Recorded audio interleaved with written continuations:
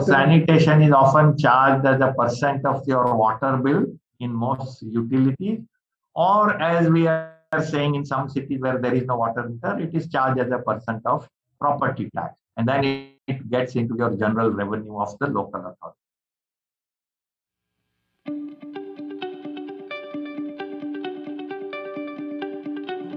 Hello and welcome to the season 2 of Understanding the Future. I'm your host Punit Gandhi, and Climate Center for Cities is excited to bring to you a podcast about the future of work in the field of climate change, urban development, sustainability, and innovation. We will talk to experts working on ground as well as in the top management of government and non-governmental organizations to better understand how the field looks like in future. This will help us in preparing to enable climate actions as well as gauge the type of skill sets and jobs that would be required in future to solve complex challenges. If you are listening to it for the first time, do tune into season 1.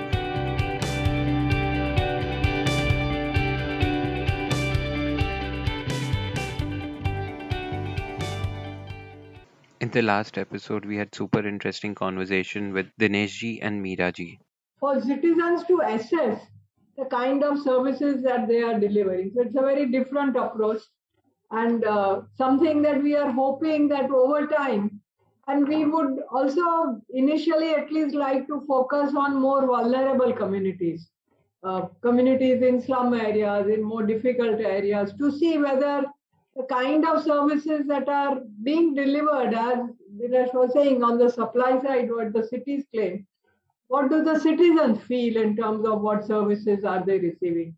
Are they unhappy with getting only 2 hours of water supply every day? Do they want more? Or are they actually quite happy with 2 hours if they are given on a regular basis? So these are kind of questions that we would like to also understand from community. We're also trying to do this by involving local women and women self-help groups to take this up. So build their digital capacity in a sense to take on this kind of activity. And hopefully then, the local government also will view this more positively as feedback from citizens rather than complaints coming from citizens. I hope you enjoyed the second part of the episode. What are the different things that you're actually monitoring under PS? Because uh, it should be simple enough that whoever new comes in also understands and is able to deliver on the same. So, on those lines, if you are talking about water supply system, what are the different things you are trying to monitor or measure as well? Yeah, very quickly, what we measure, for example, we do it on thematic basis. So our first theme to monitor is access. And under access, we look at in water, do they have tap at their home or do they depend on a community taps or things of that. So access, likewise for toilet, whether they have home toilets or whether they have a toilet community.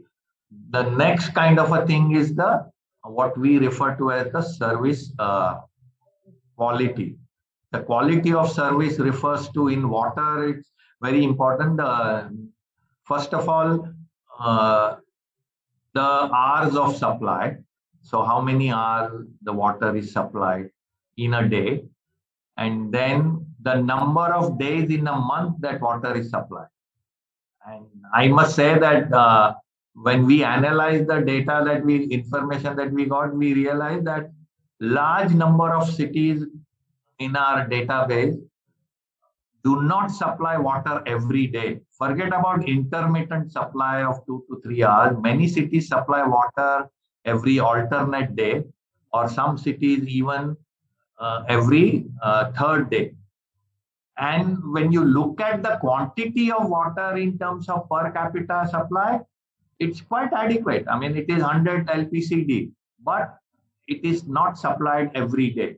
It is supplied alternate or something. So these are the quality data, and then also the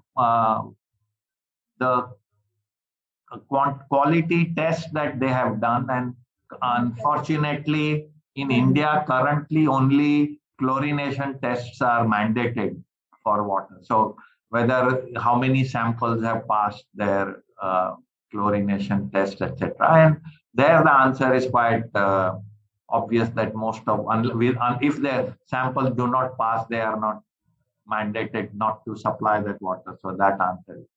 The third aspect of assessment is on sustainability.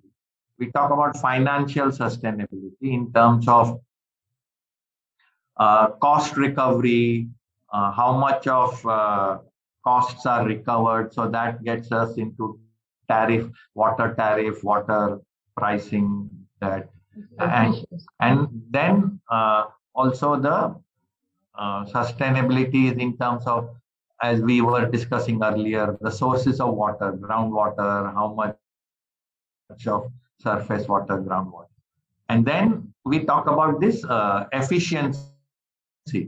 In water, the efficiency is measured in terms of the NRW, the non-revenue water, which is like a global indicator to assess the utility performance. So how much is the NRW, the non-revenue water? So that is on the efficiency perspective. So these are the, and the finally, which is not done in many of these assessment framework, but we look at is the equity aspect. And we have what Meera was talking about, access of services in the slum to what separately from, because when you go to cities, they often will talk about that so many connections. But when you ask them how many people in the slums have connection, then you realize that while they claim 90% water connection for the city, in the slum it can be only 60% or 50%. So that's the fifth dimension that we are assessing. So these are the dimensions on which we do that. And we have lots of what we would call action indicators, although there are some 32 KPIs, the key performance indicators that we have in the system, which are aligned to the service level benchmarks of the Ministry of Housing and Urban Affairs. But we have a range of other kind of indicators that cities can use to compare themselves. And just to go back to a little bit of history, the whole benchmarking exercise came out of Xerox company when they found that they were the monopoly, they were the only company providing photocopier all over the world. And suddenly they discovered that Japanese companies, Sharp and many other companies, started producing photocopier machines at much cheaper cost. And so Xerox company was losing its business. So it sent out people to these other companies to check on different processes, that what were the different processes of manufacturing where they were outscoring Xerox company. And that is how the benchmarking concept came, that other companies are spending much less time, much less labor, much less energy on the same process that Xerox was spending more. Now, likewise, in our own assessment framework, we are trying to look at how much of energy unit is a city using per MLD of water supply. One city is using 2 units of electricity, other city is using 20. So why is one city doing it more efficiently than the other? The number of employees. And so we have series of these kind of action indicators, which are truly the kind of indicators on which cities can compare themselves and improve their efficiency and performance. I'll just stop here with a final comment that increasingly we see that the big cities, the corporations are now moving into what we call the SCADA system, the computer acquisition of data. And that is now enabling them to do this efficiency assessment more, much better manner than before. So they are no longer using these paper logbooks and dependent on the valve persons and others to see when the valves were open. Now on the SCADA system, they can make out not only the flow, but they can open up pumps and other things. So this is now helping cities to provide more efficient water system, but I think there is still a lot more to do. I'll stop here. Thank you so much. This surely is helpful because this helps now us understand as well that okay, when we are talking about water supply, we already covered a bit of different sources to sync, and then how the whole process is kind of monitored as well, and the systems in place as well.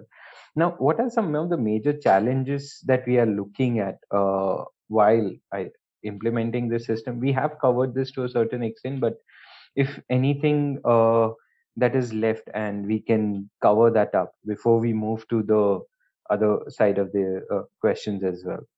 Challenges in the sector, to me.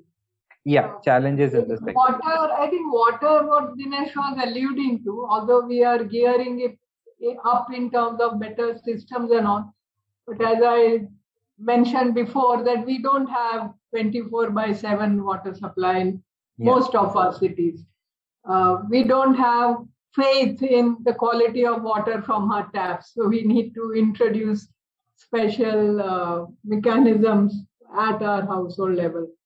And only Puri now again has introduced this drink from tap. So these are aspects that need to be addressed within the system. But I also want to highlight, and given the climate impact that Dinesh was talking about earlier, although we may be benefiting by bringing water from long distances, I think we also need to start looking at water resources from a city perspective much better.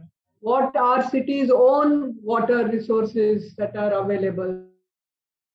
What groundwater sources, the watershed management around the city? Why are we not including this in as planning in urban planning perspective? We keep saying urban planning seems to be linked only to transportation. Nobody does urban planning which is linked to water supply systems or sanitation systems and base it on that. This is something that's extremely important. Bhuj, the city where we were doing some studies with the NGO group there, we find that Bhuj actually gets water from Narmada 200 kilometers away, whereas the city itself, its own water supply systems in terms of own groundwater and river water coming from around in the lake, is something that's not being paid attention to. The watershed management, which was developed long ago, is actually broken down because of variety of issues, institutional issues. Different management agencies are in charge of this, and therefore there is no interest in maintaining and developing these. So these are issues that also need to be looked at. We find in development, urban development, lakes are all getting built over rather than lakes being promoted as proper sources, not just sources of water, but for managing the water supply system within the city. These are aspects that also need focus on. So rainwater harvesting is within our cities is something that Dinesh, I don't know whether he referred to this whole aspect of integrated urban development system where you actually look at water resources in this particular manner. These are aspects that need focus in our city. So I think that's very, very critical to look at also. Yeah.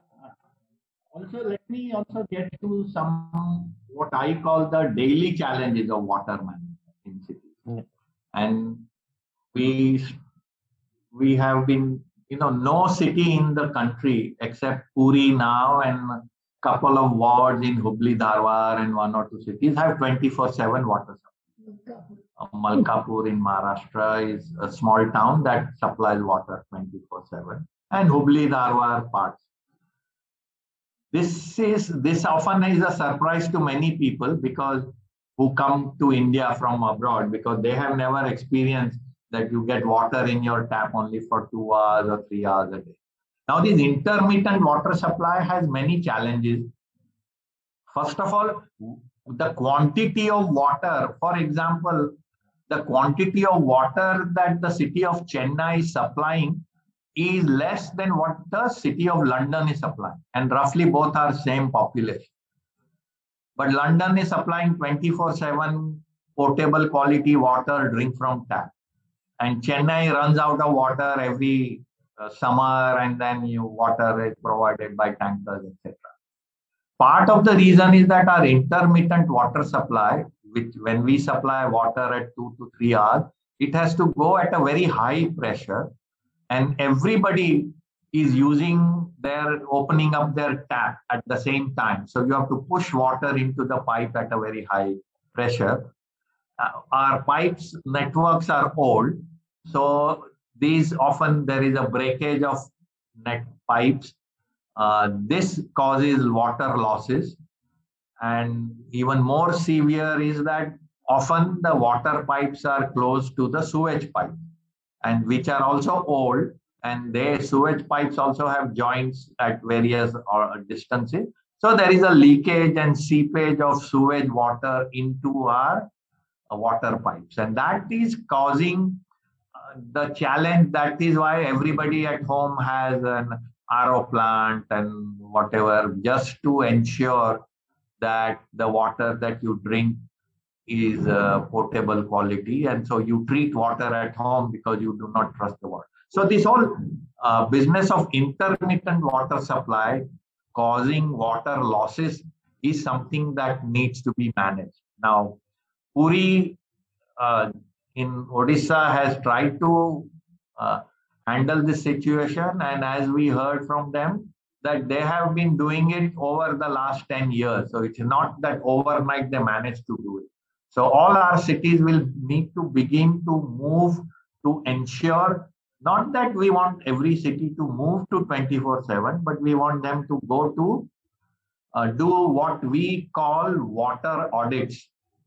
That if you are supplying 100 million liters of water in your system, how much water is actually going to the consumer, and where is the water getting lost in the system. In the power sector, electricity, the energy audit is a very common thing. Industries do that all the time. Many cities have begun to do these energy audits, and that is what led to shifting from the fluorescent tube lights to LED lights, and all of that has happened.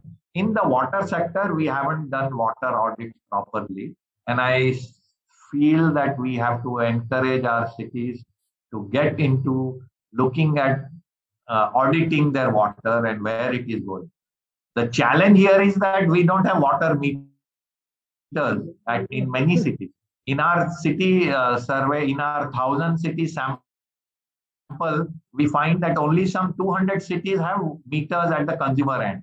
And some of them don't function, but at least the water meters, which is a common thing in a big city like Delhi, Mumbai, Bangalore, it's not common in cities of Gujarat. They don't have water. We don't have water meters in Ahmedabad or Surat or Baroda. So then it is very difficult to assess the quantum of water that is being consumed at the consumer. And so those are the first kind of challenge. And that, metering of consumer water will lead not only to assessing how much water is being consumed, but also help you get into the proper pricing and volumetry pricing and all of those other advantages. So even before moving to 24/7 water supply, we would urge cities to move to metering all their water points and water supply so that they can begin to measure quantity of water at the various points of their distribution system and also at the consumer. I do agree over there, and I think you have answered to a certain extent already this question, but I would still like to bring a bit of light on net zero or day zero that we talk about, because at one point we are trying to go 24/7 water supply. Other side, we are actually trying to just help ourselves that, okay, we don't reach day zero. And that somehow is quite a huge gap I see in between those two things, because it's not that we are just trying to get water, we are trying to save ourselves from reaching a point where we don't have any water. So what are the things that are being done to actually, cater to this whole thing? Difficult to answer, but I guess we, to some extent, talked of this already. But this whole question of reuse of used water is very important. Yeah. But more importantly, and something that I tried to highlight earlier also, is that dependence on water from very distant sources, reducing that and relying much more on sources that are internal to the city, to introduce this whole idea of better watershed management for cities in relation to the kind of sources around the cities, better management of drainage systems within the cities. These are aspects that are very important. As I said earlier, not only our lakes are being built over, our drainage system, nobody knows where the drainage systems were within the city fabric. They are all getting built over. There is no recognition that these are very important aspects of overall watershed management. Just to get to a point, and here I think as urban planners, both of us are urban planners, and we want to highlight that our cities in the past had recognized this issue. And we can see large parts of Rajasthan, Delhi, Gujarat. We have this culture of what are called baulis or wow, where what is talked about the rainwater was stored into these bauris and it was used by people during the lean season, summer season. We know that the city of Jodhpur had an elaborate, or Mandu in Madhya Pradesh, had elaborate structures of getting water all the way from the hills to the city. The city of Bhuj, where we did this study, also there were 24 points from where the watershed along the hills were used to bring water into the city, which fed into their two major lakes of the city, and that supplied water. Now, all this traditional wisdom of our cities that we have lost, and I think it's not that we want to revive the Boweries for tourism purpose, but we need to understand that what was done in the past, what can we do in the modern times at home, and that gets into rainwater harvesting at the household. So every family, every house, we need to talk about how to conserve water, how to get water, and how to store water. Our own house in Ahmedabad, in the old part of Ahmedabad, where my grandfather lived, we had a tanka, what is called rainwater, where water was collected. And my grandfather used to tell us that that's a 50-year-old water, but it never, even if there was no water supply from the city, we had no problem. We could always use the hand pump and get that water, and it was useful, safe to drink, etc. So those are the kind of traditions that we need to get back into. Sorry. No, I just wanted to add that to some extent, and we were looking at the Bhuj history, some of our students actually did more detailed inquiries. And to some extent, the changes have happened in India because of the kind of norms that were brought under the colonial rule in terms of the level of water supply needed, the kind of habits that have developed. All of us are used to having much more water, and therefore to some extent wastewater also to a great extent. So maybe a greater awareness in terms of conserving water in our homes, reduce our dependence on very habits that are more water intensive, and a behavior change communication around these issues is something that is also needed to ensure that we don't depend on this mega systems for water supply always. And what Dinesh was hinting at, that we now to some extent this water will still come, But can we match it, or can we even outgrow that in terms of more local sources? How do we do that? And how do we change our usage patterns to ensure that our consumption actually goes down, Yeah. and wasteful consumption at least is Yeah. avoided? Things like that are equally important in the overall strategy of water supply. Yeah, in terms of, just to give an example, that I think over the years we did this toilet design. So now we moved away from a 15-liter flush by designing toilet properly. So we can do it with 2-3 liters of flush, and that has happened. We haven't done much on the water taps, but I think big Fittings, water, the fitting. So water taps, but we now know the new taps are coming up that the flow can be minimized and we can still the water.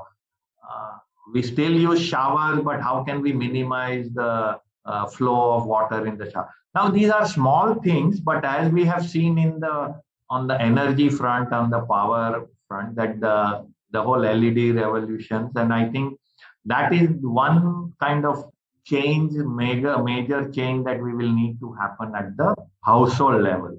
And the same thing then can continue at the city level with the water audit, and then the rainwater harvesting and lake rejuvenation, etc. Our new Amrut 2 requires every city to develop what is known as a water balance plan.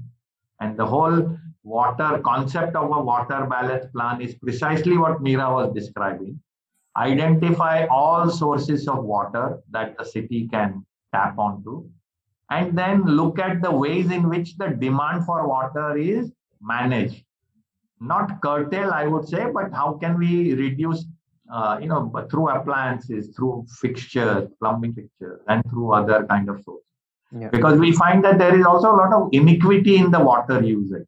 Yeah. The poor people are using only 40 liters per day water per capita, and the non-poor families are using 500 liters per person per day. So that gap of 1:10 also somehow needs to reduce, and it has to come from the non-poor families, and they will have to demonstrate how to reduce consumption of water. Absolutely, that's very true, and I would like to fasten up the questions, because I think we have 3 to 4 major questions left. But here, one thing that does come to my mind is that conservation and reuse is very important, and I think I would like to shift back to the sanitation side now, because now what are the major challenges that we are looking over there, and how can we try to minimize the same in the Indian ecosystem? Yeah, on the sanitation, we come back to this whole question of what we call the networked city and non-networked city. So we are saying that half of the urban population living in those 400 large cities have access to network systems of sewage. And those are the cities where the challenge, as we keep saying, is carrying the wastewater and the black water both into the sewage system and trying to treat that water and trying to reuse that water up to the standard. So those are the important things. And there we see a couple of challenges. One is that many of these sewage systems have been designed in an incremental manner. All our cities have grown over a period of time. So we keep adding networks, we keep adding. So a large part of the city population, even in the big cities of Mumbai and Delhi, are still not covered with sewage system, and they have to depend on an on-site system. So the challenge is to connect them. The second challenge is that given that we have these incremental networks, typical sewage line, we need adequate flow of sewage water into that and slopes to let that go. Now we can't keep maintaining the slope all the way, so the gravity flow cannot be maintained. So we have pumping stations. So big cities will have a large number of pumping stations. And so there are energy costs here. At many of these junctions, we have the maintenance holes. And in the past, lot of solid waste or other things used to get into this maintenance hole, and we did not have. So we have manual labor cleaning these, and we have had all kinds of difficulties. So many people, sanitation workers have lost their lives. So now we are talking about banning manual cleaning of these maintenance holes and mechanical equipment. So these are expensive things. Many cities, big cities can afford, but smaller cities do not have these jetting machines that require or these robotic machines. So those are the maintenance challenge of the network. And then the making the STPs work, the sewer treatment plants work to the new standard that the NGT has laid out. So that is the other challenge of the network system. Sorry. Just to add to what Dinesh was saying in terms of this whole aspect of regular, uh, in terms of on-site sanitation system, the regular desludging of septic tanks, which if it doesn't happen leads to solidifying of seepage and therefore leads to the need for manual labor. And on this, we have introduced in a few cities in Maharashtra this notion of scheduled desludging. So it's a public service that the local government provides of cleaning your septic tank or emptying your septic tank on a cycle of 3 years. So every 3 years, once in 3 years, scheduled as a scheduled service, septic tank will be emptied by the local government.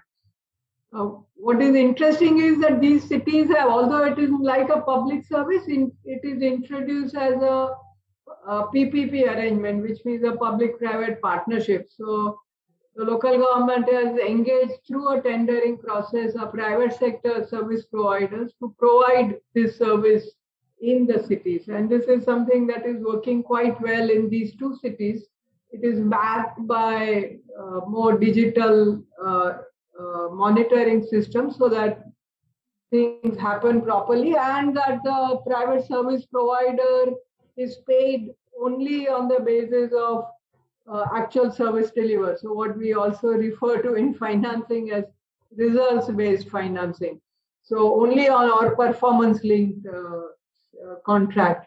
So that's the kind of model that has been introduced for the first time. The private service provider brings their own truck, and therefore the capital investment is done by them, and they are paid by the local government. They are paid through by the local government through sanitation tax or transfer from property tax. And this is very important, unlike the user charge system, because we find that to introduce a scheduled desludging service, if you have a very high user charge, it's not something that's likely to work. Also, that there are large public health benefits that accrue from this kind of sanitation services. So it actually makes sense to introduce a sanitation tax or transfer from property tax. And because it is linked to property tax, it's a very equitable arrangement. So people with higher property values will end up paying higher charge, and that's something that's very fair and equitable. And therefore, you have a very inclusive sanitation, citywide inclusive sanitation service.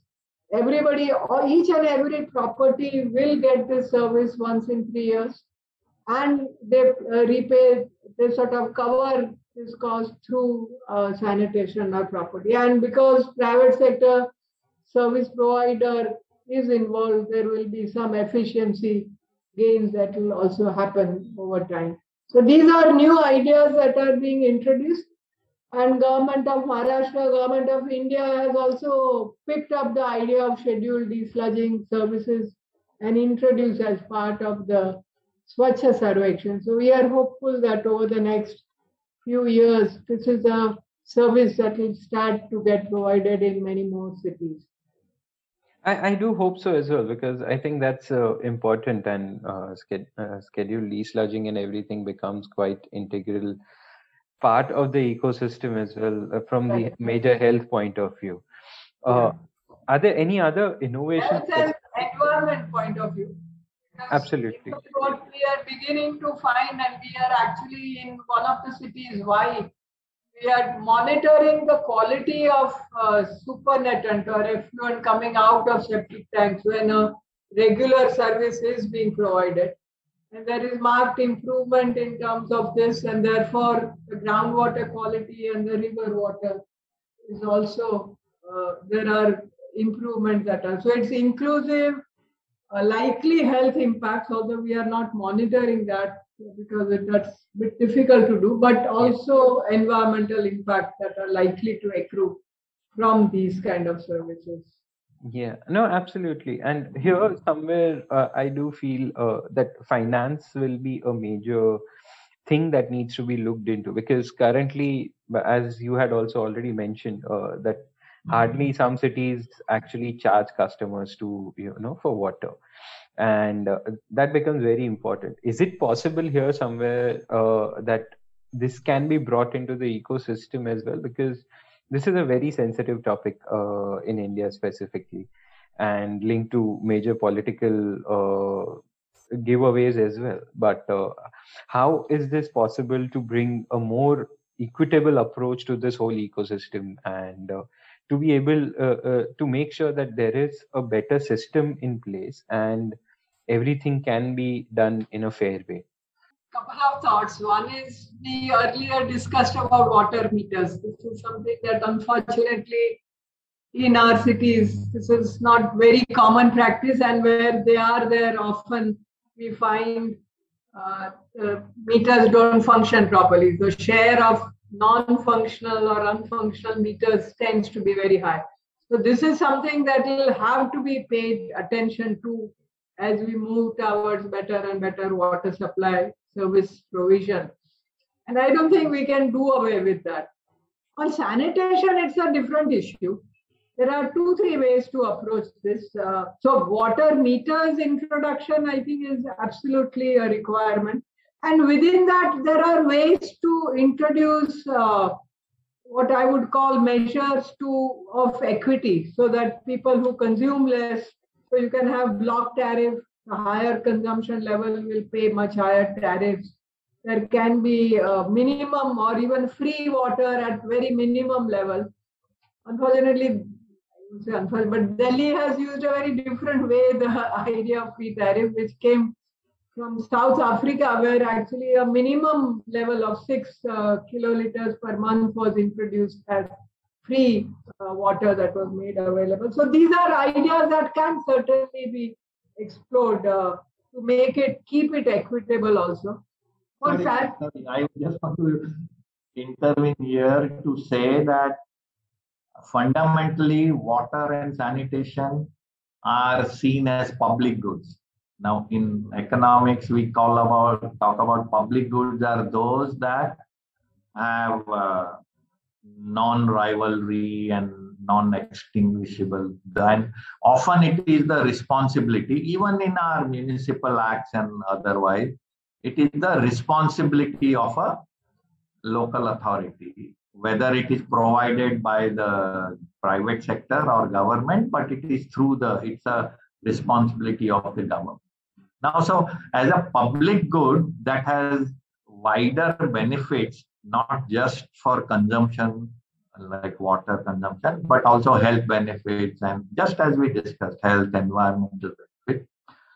The public agency, public authorities can charge to recover part of the cost, but at least my personal opinion is that it may not be what we call the full cost recovery mechanism. The local governments or the utility providing that service has wherewithal with many other kind of sources of financing. So what happens in the case of water, while it has become a political issue, that is true, but there is some amount of water that, to bring equity, as we were talking about earlier, that there are group of people who consume large amount of water, and there are groups of people in our city who do not have access. They are at the tail end of the pipe, so they consume much less.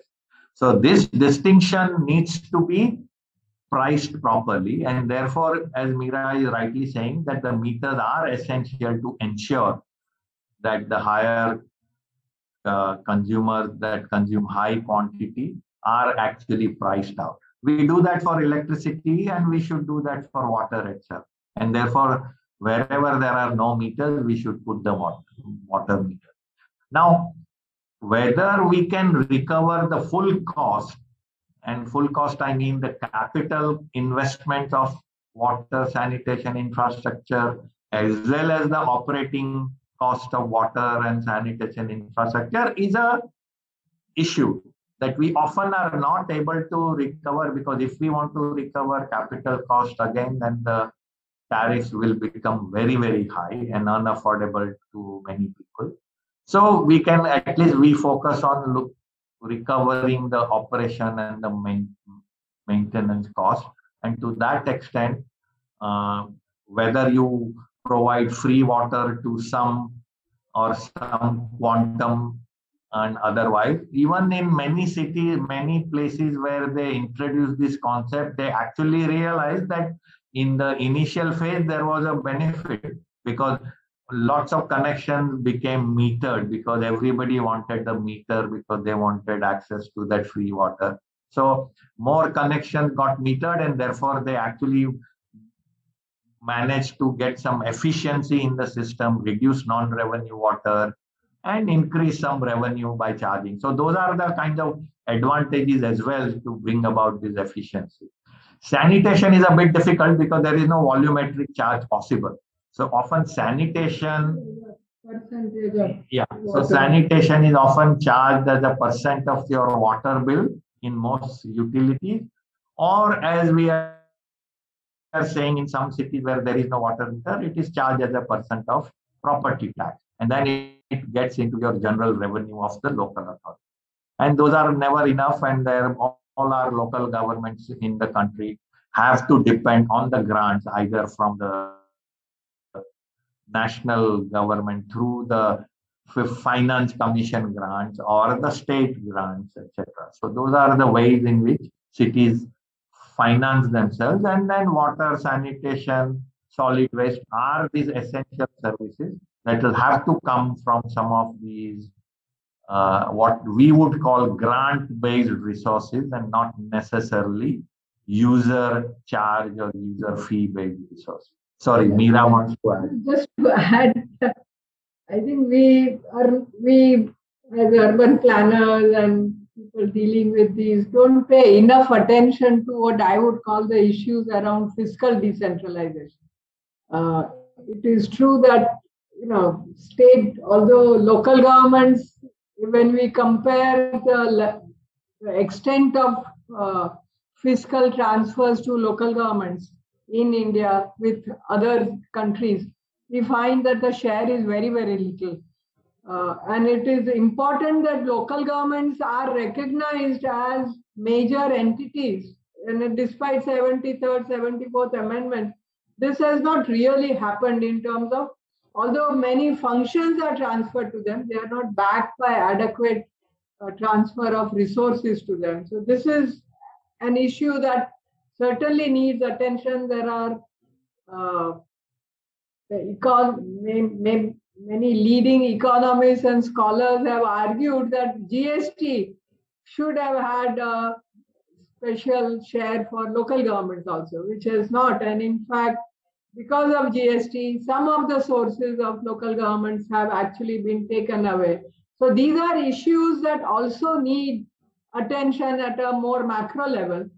And if we really want these services to be provided properly, well, equitably, and an increasing level of services, then I think besides some of the technical issues that we talked of, pricing issues that we talked of, I think other issues, wider issues of fiscal decentralization and related aspects should also be paid attention to. And only then I think local governments will be strengthened and they will really be able to do some of these things that we are really talking about. My favorite quote here is that, just to close, that Ahmedabad Corporation had I don't know whether you are aware, but Sardar Vallabhbhai Patel was the mayor of Ahmedabad. Dadabhai Naoroji, mayor of Mumbai. Yeah. This is the level of leadership that is required at local government level. And that can only happen if you back them with adequate resources. If you don't, then all these other things are a result of this anomaly, so to say, in our systems. No, absolutely. I do agree. It's quite complicated, and I'm new to urban development sector in general. So for me, this is all very fascinating to know as well. And I think that is one of the reasons to start this podcast as well, because I can now understand better all these things with experts on board and ask them directly questions so that I can improve my knowledge while helping out others improve theirs as well. So on that note, I would like to come to our last question that we ask everyone, and that's on skill sets. That if we want to work in area of water and sanitation, what are the different skill sets that the people will require to work with on in this segment? Yeah, let me take that up.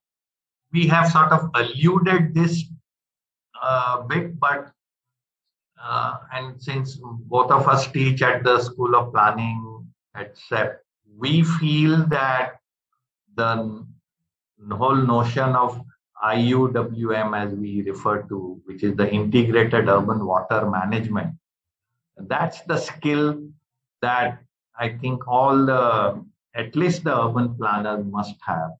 And that skill requires looking at the kind of issues that we have been discussing in this conversation about where is the city getting various resources, what is the demand for various resources, how are they being managed, and what are the issues. So that the whole notion of IUWM is very important.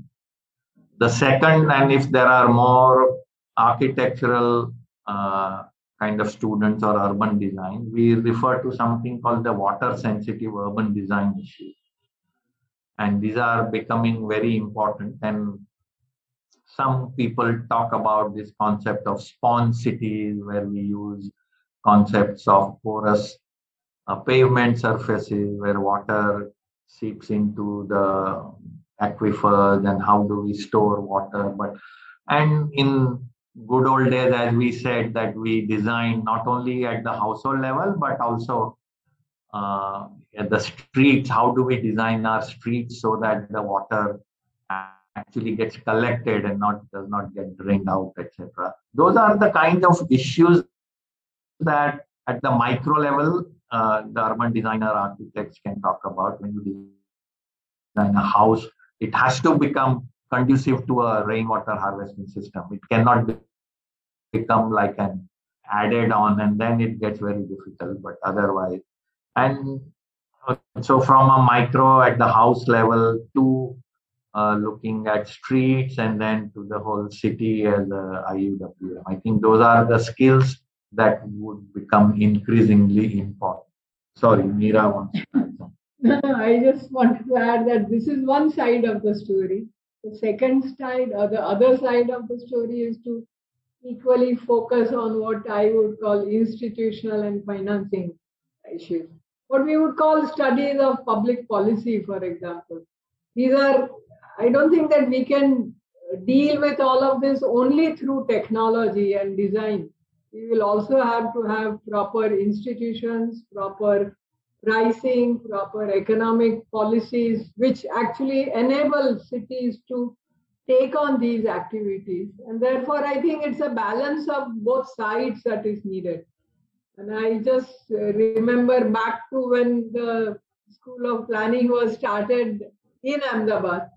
We in fact had students coming from a variety of disciplines because it was a postgraduate course.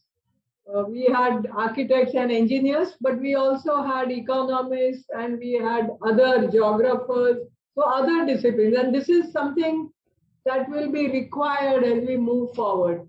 And for these groups to work in tandem, so to say. So you may have design, but you also need public policies that are conducive. You need financing policies that are conducive for these things to happen.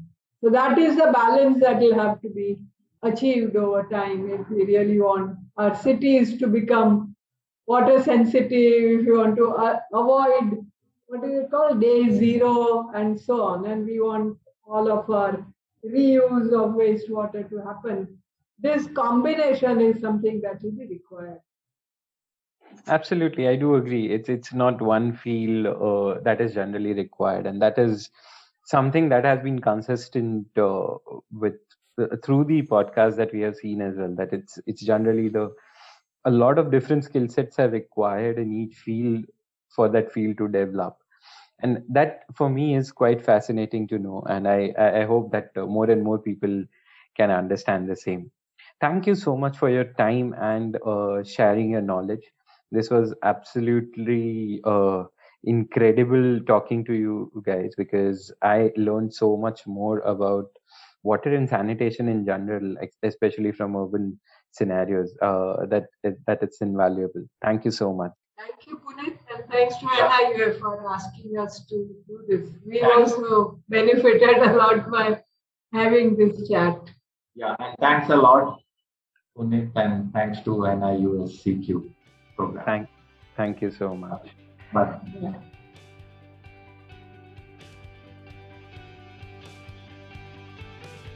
You have been listening to Understanding the Future podcast. To know more about Climate Center for Cities, check out our website www.niua.org/c-q. The show is conceptualized, produced and edited by Punit Gandhi, Senior Associate at CQ. You can now subscribe to our podcast on your favorite channel, which can be accessed through the credits. Also, don't forget to follow us on our social media for more updates. Do share your reviews with us and help us spread the podcast to your friends and colleagues. Do write to us if you would be interested in learning about any specific topics. Thank you and stay tuned for our next episode.